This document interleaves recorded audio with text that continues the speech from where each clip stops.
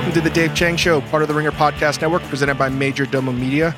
Thank you to Yola Tango, as always, for the intro music. Hope everyone is staying safe, wearing masks, social distancing, a lot going on. And I was very excited to sort of have a break from the news cycle and get to talk to director Bao Nguyen.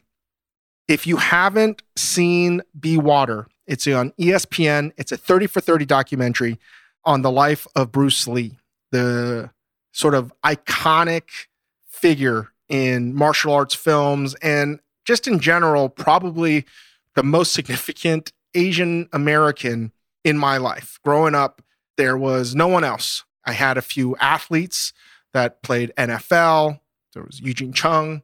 There was a couple NHL hockey players, a couple baseball players, but we never really had anybody that was an action figure, like real main star other than Bruce Lee.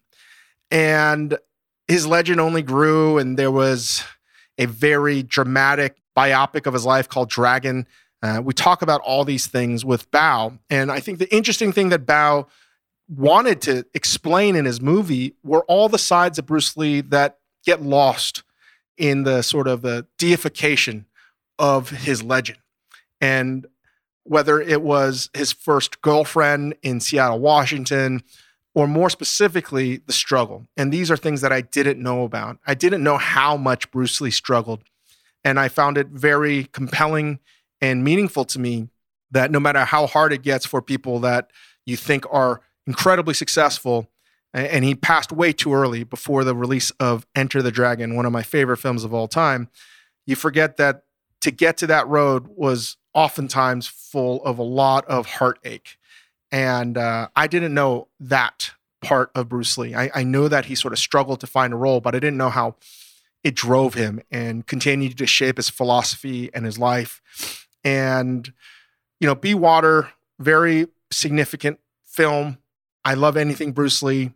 If you like Bruce Lee, you're going to love Be Water. But even if you haven't watched Bruce Lee's films, I just think it's an epic story of someone trying to prove his worth in America in the 60s and finding his voice. And there's a lot of talk about representation, and I don't mean to belabor the point, but for growing up and not seeing yourself on cinema screens or TV, it's really hard to sort of articulate the power of that. And growing up as a kid, I know Al Leong. He was the guy in Bill and Ted's Excellent Adventure, and he's in he's sort of a role.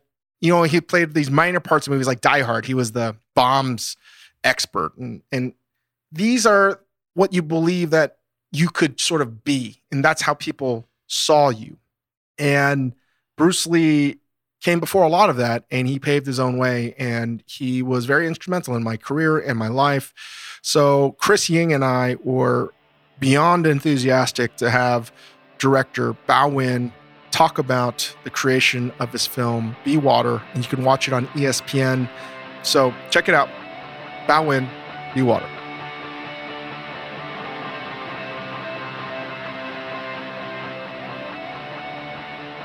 Well, I wish we were doing this in person. I'm so tired of doing this podcast over Zoom. It sucks. But we're with director Bao Nguyen of Be Water. It's on the 30 for 30 ESPN documentary series about the life of Bruce Lee.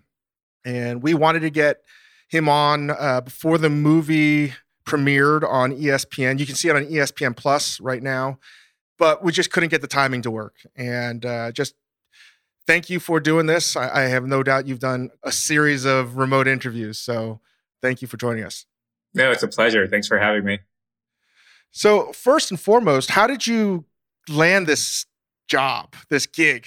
Because it seems to be like one of the coolest things you could possibly work on. It was definitely like kind of this burden, this weight on my shoulders for a long time, because I'm telling the story of not even arguably, but definitely the most famous Asian American. And it was something that I wanted to do after my last film. My last film was called Live from New York, which is about Saturday Night Live. And that took kind of the institution of Saturday Night Live, but looked at it through a different perspective, kind of in a more anthropological look. And I'm always curious about taking iconic institutions, American icons, and looking at it through a lens that I don't think has been seen before. Especially for me as an immigrant American, as a children of refugees, I have certain entry points into these big ideas that people think they're familiar with, but they haven't seen this perspective in many ways. And Bruce Lee was one of those people where I felt he's been sort of, turned into this myth, this global cultural myth, rather than this Asian American figure. And I wanted to really look at him through the struggles of being an Asian American in the 1960s, especially in Hollywood. And I wanted to also see him through a more personal and humanistic lens, because the name Bruce Lee really evokes a lot of things for a lot of different people. But when people think about like his actual life, how he grew up, his struggles, his fears and all that, I think that has been lost in at least today's narrative for the generation now. And so I wanted to, look at that myth, but unpack it in a way. And so having that being my thesis, I went around sort of shopping it for a while and really figuring out like who I needed to talk to. And it wasn't until like maybe a couple years ago. So this was 5 years ago when I first came up with the idea, but it wasn't just until a couple years ago that ESPN got involved in the project. So about if the overarching thing driving you with this project was to kind of re-examine Bruce Lee or reframe Bruce Lee's life as an Asian American struggling in the 60s to break through, were there specific details that you had known about or came across early in the project that you were that were missing from the public understanding that you were excited to get across? Was there like specific anecdotes or stories or details of his life that you felt were completely missing from people's like Bruce Lee knowledge that you couldn't wait to put out there? I don't know if it was necessarily specifics, but I think it was kind of the overarching narrative of who Bruce Lee was. Because you think of most people's entry points into Bruce Lee's story, they just assume, oh, he was always this kind of big Hollywood star, or he was always this martial arts icon. But I think a lot of the times people take it for granted that he struggled a lot in Hollywood, that Hollywood in the 1960s is different and same in many ways of Hollywood today, right? And you have to also think about kind of the society, the world that he existed in, America that he existed in the 1960s, right? And I think that was kind of my broad approach into entering his story. And then once I started talking to people that knew him, that were part of his life during that time, that's where kind of the specific stories and the understanding of his coming of age in America played into creating this mythology of who Bruce Lee is today. And so, I think one of the things to try to be more specific to answer your question, Bruce Lee has always been known as this teacher, right? This teacher of philosophy, of martial arts. But what I learned from talking to the people who knew him most intimately is that he was very much a student. He was a student of everyone he came across, especially the early days in Seattle. We talked to one of his first students, Leroy Garcia, who told us how Bruce Lee was kind of this nerdy, awkward kid.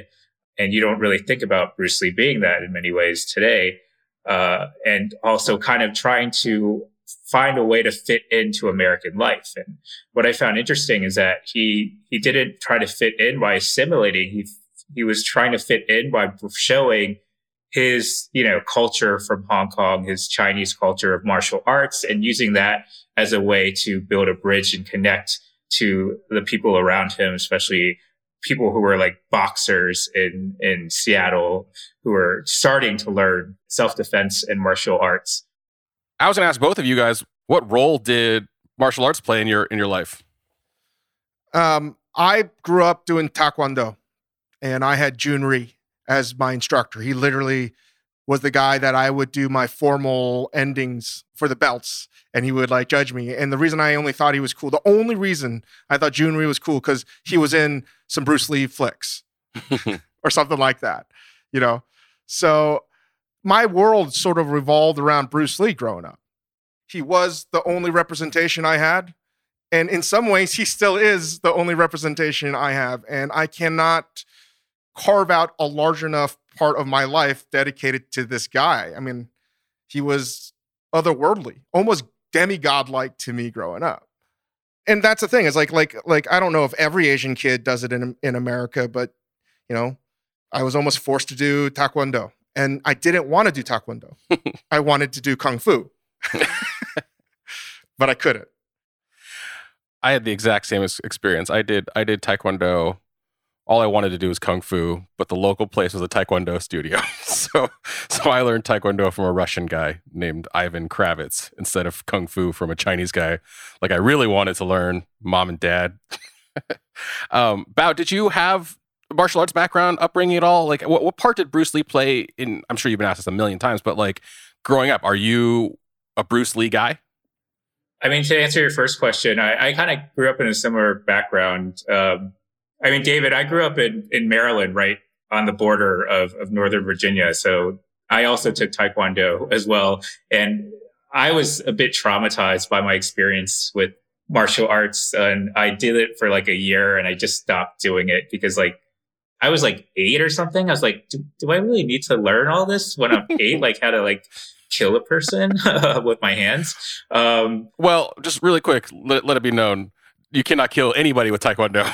Yeah. I mean, I was hoping I would do something cool like that, but no, it was just like, I felt like I was going to get killed in some way.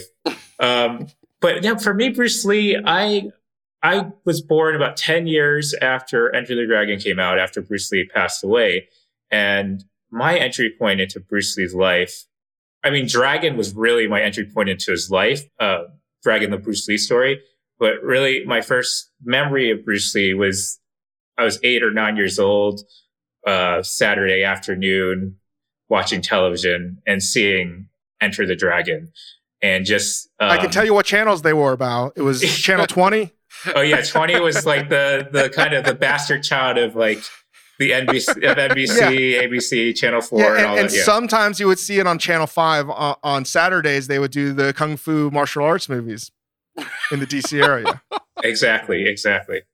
And so, at that time, the only depictions of Asians that I'd really seen was like, Short Round and Indiana Jones. And that was really kind of how I saw myself, as Short Round, because he was around my age when I first saw it. And I haven't watched that film in a while, so I don't know how much I would struggle with that depiction. But I remember, okay, I finally see someone that looks like me, but I wanted to be Indiana Jones. So that was kind of the issue. That was the divide.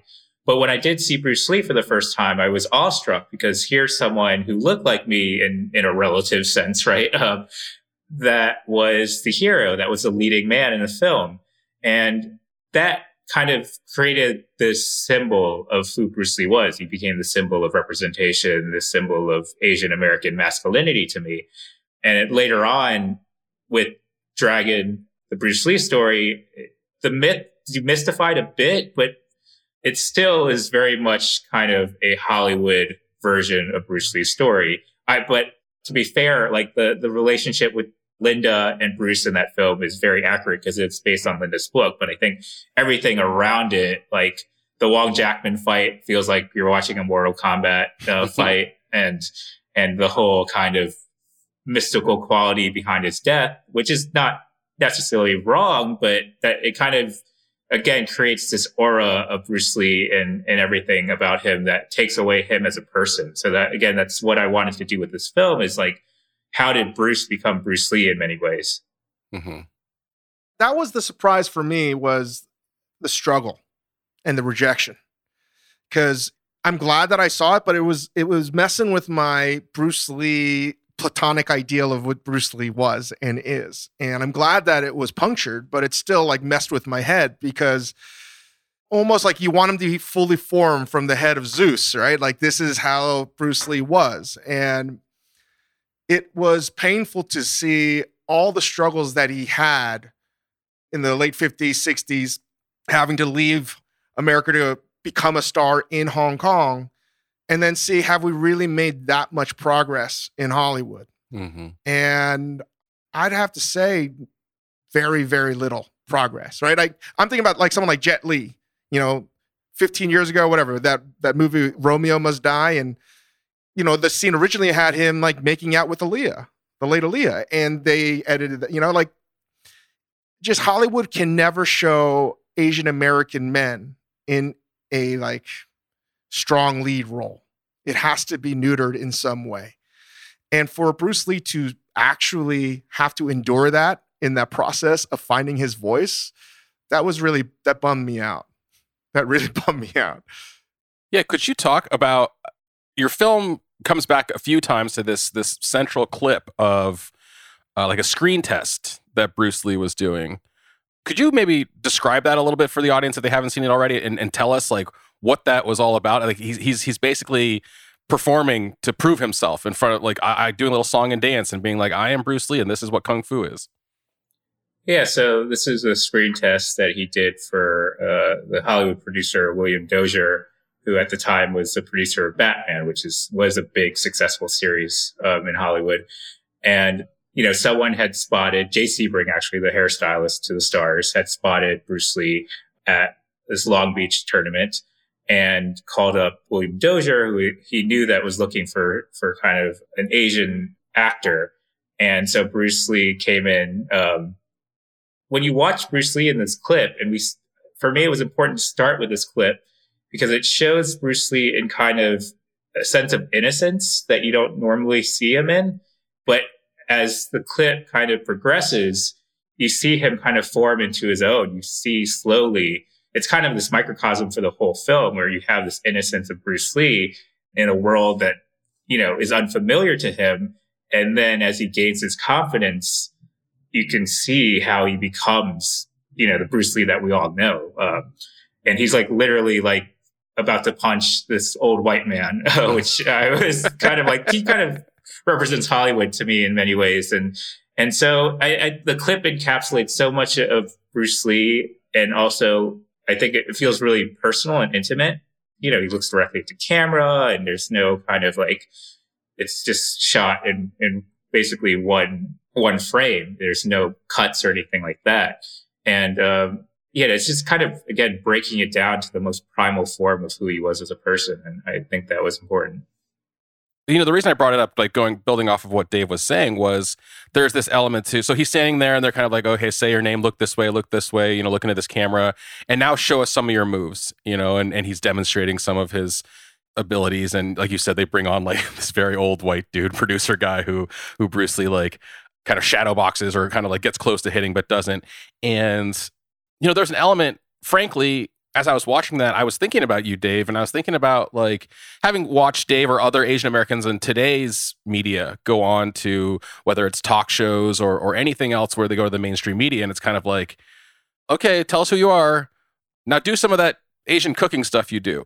Like show us some of that interesting stuff. And, like Dave was saying, I don't know how much progress we've made in that sense of Asians having to kind of put on their mystical show a little bit, right?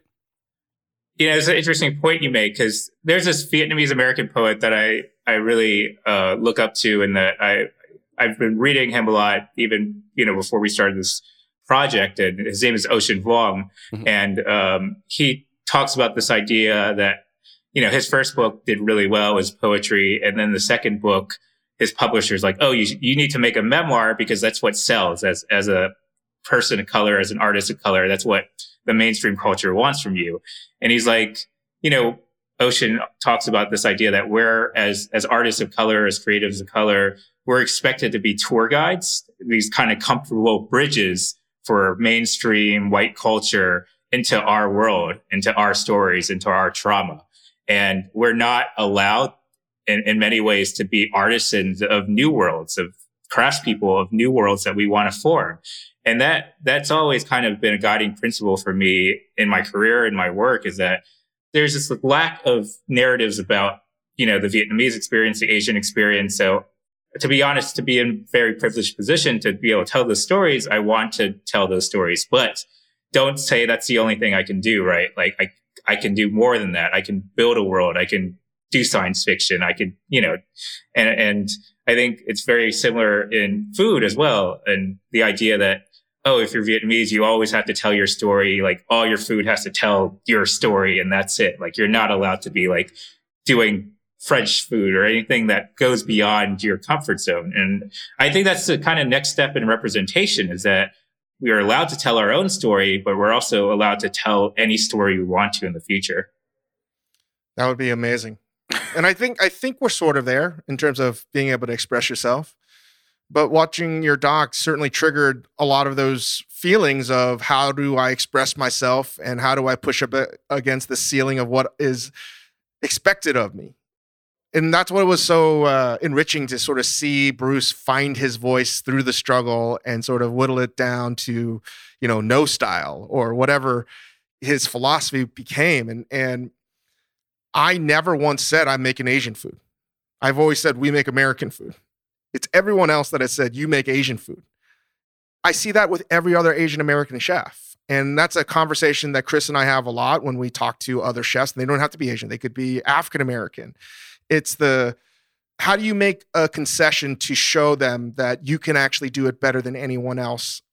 And I think that's hard because you don't want to be typecast. You don't want to be typecast as I'm a one-trick pony. This is all I can do. You want to show that you can execute at a higher level than anybody else doing anything. And for me, on the culinary end, my Bruce Lee was Alex Lee, who was the former chef of Danielle in the early 90s to about 2002, early 90s, late 90s to 2002. Chinese American man, 6'2", strapping dude. And to see this guy with a commanding presence run a French kitchen with a bunch of French guys beneath him, yelling in French, it was just a sight to behold. And the reverence people had for him, I was like, oh, it can happen this way. But you have to be better, so much better than anyone else by doing it. I just don't think that's a fair standard.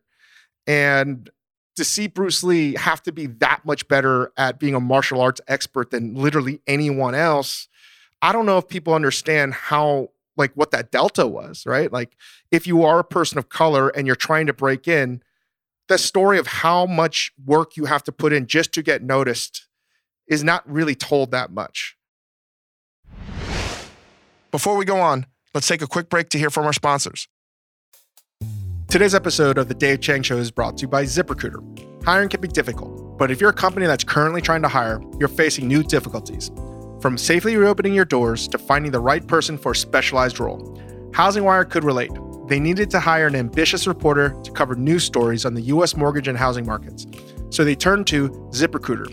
ZipRecruiter's smart matching technology finds people with the right experience for your job. In fact, 4 out of 5 employers who post on ZipRecruiter get a quality candidate within the first day. And that's how HousingWire found Alexandra Roja. Alexandra never imagined she could get a reporter job in the midst of COVID-19. Hiring was frozen, and the idea of looking for a job was discouraging. So she created a profile on ZipRecruiter. ZipRecruiter matched Alexandra to HousingWire's reporter job because her degree and writing skills were a great fit for the role. HousingWire received her application only 4 hours after they posted the job. And a few weeks later, Alexandra started her dream career. ZipRecruiter helped Alexandra find the right job, and they helped HousingWire find the right person for their role fast. See how ZipRecruiter can help you hire. Try it now for free at ZipRecruiter.com/Chang. That's ZipRecruiter.com/Chang, CHANG. He was so savvy. I feel like in some of those interviews that you cut to a few times, him talking about his understanding of how Hollywood works, what he has to do, and like you guys are talking about, he just knew that he had to outwork everybody, that he was going to have a bigger mountain to climb than other people. And that was what really struck me. It was just, like Dave said, the struggle, but just how aware he was of exactly the terms of the game and what was happening around him. And, you know, earlier you brought up Dragon, the Bruce Lee story, which I grew up with too. That was my first exposure, was Jason Scott Lee playing Bruce Lee in this biopic. And in that movie, there's a lot of kind of like Asian American wish fulfillment, right? Like every time like the white guys gang up on him and call him a chink, and then he like beats the shit out of him, and then they all come and want to learn from him, right? There's a lot of like that kind of thing that we all sort of like fantasize about happening. That to me was a very different portrayal than what you were showing. You know, you were showing that he was fighting back through his savvy, through his hard work. I wonder, like, does that other depiction, does the Dragon, the Bruce Lee story depiction ring false to you? Did Bruce Lee like not fight people physically in real life? Like in that movie, it's he's fighting somebody every 30 seconds. He's like fighting guys with cleavers and like fighting racists. Like was that part of his life at all? I mean, it's part of myth building that Hollywood does, right? And so having watched it as a little kid, I didn't think twice about whether or not this is a true story. I watched the film right before I started editing Be Water, and I was just appalled of all the historical inaccuracies. But it's something you kind of have to live with in many ways. It's did it capture the essence of Bruce Lee? Sure. Jason Scott Lee did a phenomenal job, and I think it became part of our generation's mythology about Bruce Lee. And I think each generation has kind of a right to retell these myths, right? And I think with Be Water, I didn't want to retell the mythology. I wanted to deconstruct the mythology and have this new generation who doesn't know anything about Bruce Lee form their own idea of the Bruce Lee myth. A lot of people point to the emergence of MMA and UFC as sort of like being a partially result of Bruce Lee and his, economizing of martial arts styles. And then, of course, you have so many action movies and martial arts movies that have taken over and really broken out of the Hong Kong cinema or Asian cinematic tradition where they came from. So, like, I guess my question for both of you is, do you think we'll see another Asian American martial arts star? Is there still room for that to emerge? Like, and why haven't we seen one, since Jackie Chan, who isn't even American? This is something I think about a lot actually. And I don't think the reincarnation of a Bruce Lee is going to happen in a martial arts film, because I just don't think so. That's how people consume that kind of content. And we're going to, by the time this comes out, we'll have already released the Best of the Best podcast, which came out, I think, today. And, Philip Ree's the lead in that. And we're probably going to have another podcast about it because one of the producers wants to talk about our representation of that movie, in the sense that we're missing the point that we have an Asian American lead and we're judging them on impossible standards, because basically they have to be the next Bruce Lee. And I don't have an formed opinion on it yet. I'm just throwing it out there that's just like trying to say, you got to be better than Shakespeare. You know what I mean? Like, I just don't think that's going to happen in a martial arts genre. Maybe it's going to happen as a leading actor in a comedy or a drama, like Oscar winning. Maybe it's that. But for me, I think what is going to be the cultural touch point for younger and older generations is if we have an athlete like in the NBA doesn't have a glandular problem that's 7'7", but someone that's like 6'6", 6'5", right? And like finds a way to break down the game like a James Harden, or someone like puts their fingerprints on it in a way that no one's ever done before. And that to me would be my dream. And I would literally retire and just go to every game the rest of my life. It's a very specific fantasy you've articulated before, where you're like, people are like, what about Yao Ming? You're like, no, he doesn't count because he was just so freakishly tall. I need somebody who you can't have any excuses for their success.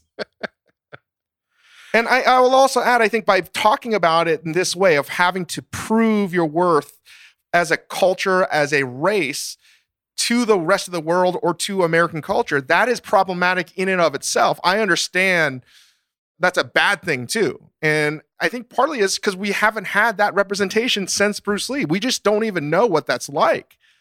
Mm-hmm. Yeah, I think it goes back to this idea of like heroic scarcity in some ways. Like Bruce Lee was our hero for so long to the Asian American. And now today we're lucky that we have heroes in different fields, in food, in sports, in writing, in music. And so I think that creates this opportunity for people not necessarily to have to be the next Bruce Lee, but they can be the next Jeremy Lin or the next David Chang and things like that. And I think that's something I'd rather see than trying to find out who the next Bruce Lee is, right? Because it creates this whole, as you're saying, this myopic view of what we're allowed to be. Like we can only be martial arts heroes or doctors or engineers and things like that. And who knows, like, the world is much bigger, right? So they're, Daniel Wu or Donnie Yen, if the world was small as Bruce Lee was and there wasn't as many martial artists, they could be seen as the next Bruce Lee or something like that. But I think it gives us this opportunity to think about what's the next step in representation, that we don't have to be seen just as martial artists. Yeah. I mean, I hear you completely on this sort of not wanting to be pigeonholed into being martial arts movie stars, not being able to expand into other fields and all of that stuff. But I got to say, whenever I see like Jason Statham, like beating somebody up, like my first thought is always like, an Asian guy could do that faster, or an Asian woman could do that better. Like, that's our thing. Come on, Jason Statham, just like been aging for 30 years already. Like, come on, man. Like, I hear what you're saying. Part of me is just, I grew up with so much martial arts movies. Like that was my jam. And like, I completely understand what you're saying. And you're right. Like, we need heroes that aren't just doing the mystical ancient art of Kung Fu, but like for somebody like me who grew up idolizing martial artists and feeling like that was an expression, like feeling also the emasculating effects of sort of like Asian discrimination, martial arts was also this thing where it's like, yeah, well, if I learn martial arts well enough, like I can beat you up. I mean, I know that sounds neat, like a Neanderthal thing, but like that was in my head. So I fully recognize it's just like a weird, bittersweet thing for me, because I do like seeing Asian martial artists succeed. I really love seeing that shit. Yeah, I mean, on a point, kind of on a similar note, like I was in South Africa like a few years ago, or whenever like Gangnam Style was huge. And I'm used to be, someone would scream Bruce Lee at me or Jackie Chan, but some like South African kids like screamed like Gangnam Style at me. And I was like, is this progress? Like, it's like, like I feel sort of like, at least I'm not being called Bruce Lee, but do I want to be compared to Psy? And like baby steps, right? I have one question to go back to Bruce Lee. I found it incredibly compelling that he was able to look at America through the perspectives of non-white America, right? Whether it's other Asian Americans or African American culture.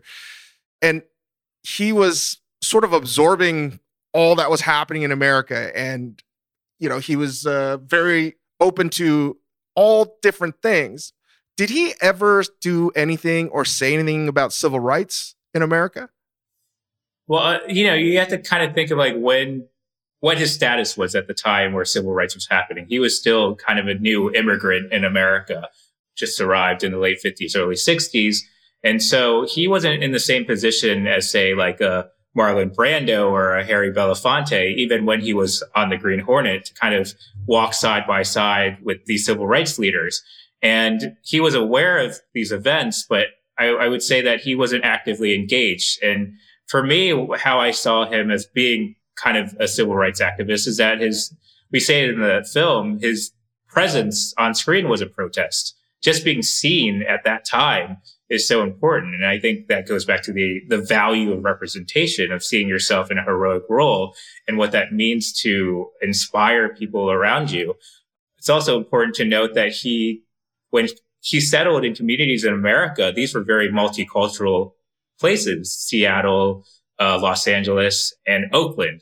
I specify Oakland instead of the Bay Area because Oakland is a very specific place, especially in the 1960s. And all of those experiences informed him. And I think he was really starting to take it in about his role as someone who could change culture. And he realized that the power of film, the power of TV to teach people the beauty of this Chinese culture was something that was much more powerful and within his kind of skill set beyond what he would be able to do if he was just kind of marching in the civil rights movement. And it kind of like relates to today's conversation with what's going on with racial injustice and systemic racism. Obviously, it's been going on for centuries, but the film came out a week after the tragedy of George Floyd. And for me, it was a really strange time to be talking about my film, doing all these interviews. But afterwards, there were so many people of different generations of different races who reached out to me personally and told me how much they loved the film and how much it meant to them. because they needed this kind of breather. They needed a moment of inspiration in this really dark time in America. And for them, Bruce Lee's story was that. And I think Bruce Lee becoming the symbol, for better, for worse, has made him a protest icon. You know, people in Hong Kong are still using "Be Water" as a slogan, and people still see him as someone who's fighting for the underdog. So I think being part of the civil rights movement isn't just necessarily being on the front lines of a protest, but also being able to change things within the system that you're part of. Can I ask a more frivolous Bruce Lee factual history question? What's up with that fight in Once Upon a Time in Hollywood? What's up with Bruce Lee fighting? I'm sure everyone asked you to weigh in on this, but I'm glad that's not your first question, because sometimes that's when I talk to certain journalists.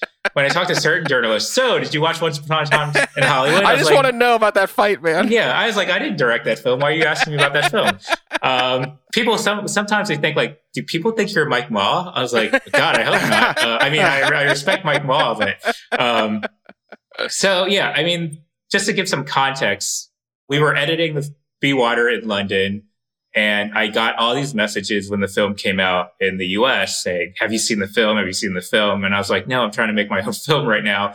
And it wasn't until like a couple of weeks later that it was being released in the UK. And then like, you know, Shannon's response to the film came out, and then everyone started, like, I got even more messages, and everyone was sending me Shannon's like interview. And then I finally watched the film a couple of weeks later, because I was like, okay, I'm just tired of being inundated with all these messages. And I knew that there was somewhat of a twist to the film, and I didn't want to, I'm like really down to not be spoiled when I watch films. And yeah, it was a strange feeling watching it, and also because I was so immersed in Bruce Lee's life that when that scene came on, everyone in the theater was laughing. And it just like reminds me of like the history of Hollywood and kind of like blackface and yellowface and kind of menstrualism, and like how actors and characters of color are used to prop up the narrative of the white hero. But then someone like Roman Polanski or Charles Manson is treated with a lot of respect in that film. And I found that offensive. Like, if you're going to treat those characters with respect, why not treat Bruce Lee the same way? And not to say that Bruce Lee couldn't have been like that in a certain point, but you think about like, because Tarantino said he talked to acquaintances of Bruce Lee. He didn't talk to Shannon Lee about it, but he said, oh yeah, Bruce Lee could be cocky on set. But you think of an Asian guy on a set in Hollywood in the 1960s surrounded by white people. Any sense of confidence is going to be construed as arrogance by many, because as an Asian, you're supposed to stand in your corner, be quiet, and not speak up. And Bruce Lee, from what I've known and heard from many interviews, he wasn't that type of person to just like sit down and shut up. And I think there's a thin line between arrogance and confidence, especially when it comes to Asians. And like, if we show any sign of confidence, then we're put back into our place. And I think you have to understand context and point of view. I think point of view for filmmaking, especially in this reckoning that we're having today about representation and about narratives, is important. And I hope that people in a privileged position like Tarantino can start re-examining what role they have in kind of tearing down and reshaping these narratives. It's exactly what I wanted to hear. Thank you for that. I mean, it feels like you've had to explain that so many times. So thank you for indulging us. Well, to be honest, I've been very diplomatic about my answer, though, because I was like, I don't want that to be the headline. But now I'm like, I don't give a fuck. Like, I'm just going to be like, if that becomes a headline, so be it. Like, I'm just going to be and talk about it the way that I feel about it. Well, thank you for doing that. I wanted to ask your opinion on this, because this is, as a huge fan of Bruce Lee, something that I don't think he ever gets enough credit for. And I think it's probably one of the most powerful things he's ever sort of pollinated throughout the world, is not necessarily his martial arts or his philosophy. It's his fucking style. Did he style everything himself? Like his clothes, his demeanor, like everything on the set? Like, who came up with all of this stuff? Was it him or someone else? I mean, just looking back at like all the photos from, especially when he first arrived into America, like how sharp he was, it was all him, really. I think it stems from his background as being basically the Macaulay Culkin of Hong Kong when he was younger, right? And that sense of always being on camera, of having this performer's mentality. Even when he arrived to America, even though he wasn't acting, he was doing these demonstrations, right? So he's always public speaking. He always knew how to present himself well. I think it all kind of came together. I mean, I would say there's like early photos of him in Seattle where he's got like these really thick glasses and he's kind of wearing just a white t-shirt, but at the same time, that's still very dapper for someone at that time. And just growing up, becoming, 1970s Hong Kong Bruce Lee, which I wish I could like pull that look off, but I don't know. I mean, some of the articles that came out after Be Water, like there was like a High Sobriety one and like a GQ one. And I was like, that focused on his style. It's like, yes, this is what I've been wanting and expecting. I was like, this is like, people don't talk about his style that much and like kind of his sex appeal, right? And I think that, I hope someone makes that documentary. I apologize that I didn't focus on that too much. No. But it's definitely part of his, just his kind of aura for sure. Yeah, like my good friend Dave Cho has said it. He's like, he's the sexiest Asian ever. And I have to agree. I just think everything about him exuded being so badass and how he dressed and how he carried himself. So, he broke the mold. For sure. I don't think anyone would argue about that. What else do you have working on? What's your next project, Bao? So I am kind of getting into more the scripted world. For me, I never just saw myself as a documentary filmmaker. I've produced feature fiction in Vietnam before. I've directed like shorts and music videos, commercials. I always kind of see whatever vessel is best to tell a story in. And so with Be Water, I wanted to tell a very authentic and I guess honest narrative of Bruce Lee. And so that meant talking to the people who knew him the best and making sure that his voice was kind of the prominent voice and not someone acting like him. And I'm looking forward to working in the scripted world because I think for me, I think there's a power in media and television and film to use this format to create mythology. Bruce Lee, in many ways, has been our Asian American myth for so long. I think it's time now to kind of create new Asian American myths for the next generation and even for our generation. And television, for sure, when you think of the things that you grow up with and like the characters and storylines and worlds that you really connect with now, I think of like watching like TGIF and like the Wonder Years and all these stories that feel like, oh, that's how I should have grown up, or that's the model of the coming of age, right, of America. But it didn't, even though I saw that on screen, it didn't necessarily reflect my reality. And I think there obviously is a power to seeing your own reality on screen when you are able to be the hero, when you're able to be the bad guy. It's just about being multifaceted. It's not just about feeling like your community, Asians being a monolith. And I hope to tell stories that show us in ways that can help aspire and validate our existence in so many ways. Well, I, for one, am looking forward to it. And we need more and more people, particularly Asian Americans, to get into the field of directing and creating creative expressions on TV and in movies. So I'm thankful that you are doing what you do. Well, I'm thankful for like the whole community, honestly, what, you guys do with food and this podcast, like giving voices to other Asian Americans. It's really about this community. One thing that I realized with Bruce Lee is that in many ways, he didn't have a community of Asian Americans, especially in Hollywood, that he could rely on, even though he had friends like Nancy Kwan and there were people like Shur Sakai that were making it in Hollywood. There wasn't the sense of camaraderie and the sense of community that I'm seeing today. Like after Be Water came out, I got so many messages from people that I really look up to that I didn't think were connected to me at all. Like people in the industry, Asian Americans, who saw themselves in the story of Bruce Lee and felt seen and heard. And I think people who are used to being seen and heard in multifaceted ways really take for granted the value of representation, the value of being seen, and the value of feeling like you exist.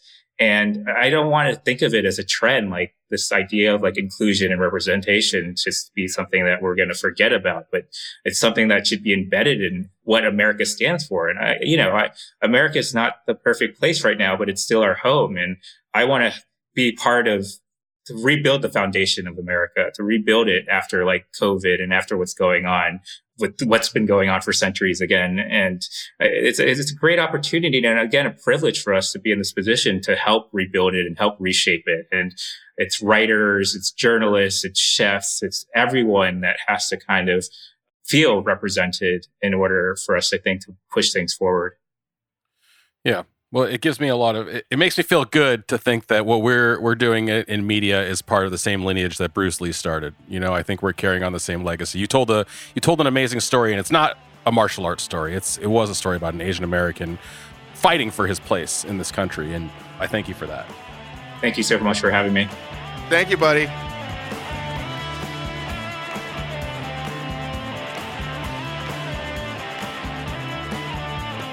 Well, that was Director Bao Nguyen. Thank you for coming on our podcast. Really looking forward to your next project, whatever it is. I can't wait to see a scripted project from you. And to Chris Ying, as always, for helping out. Give us 5 stars however you rate this podcast. Continue to send in your emails and questions to AskDave at Majordomo Media. And if you give us 5 stars on our iTunes page and ask us a question, we will answer it for sure, or do our best to do so when we do a mailbag. But can't encourage you guys enough. Watch Be Water. If you've seen it before, watch it again. And with quarantine happening more than ever again, it seems, it's a good time to brush up on the Bruce Lee canon in all his films. I'm certainly going to do that.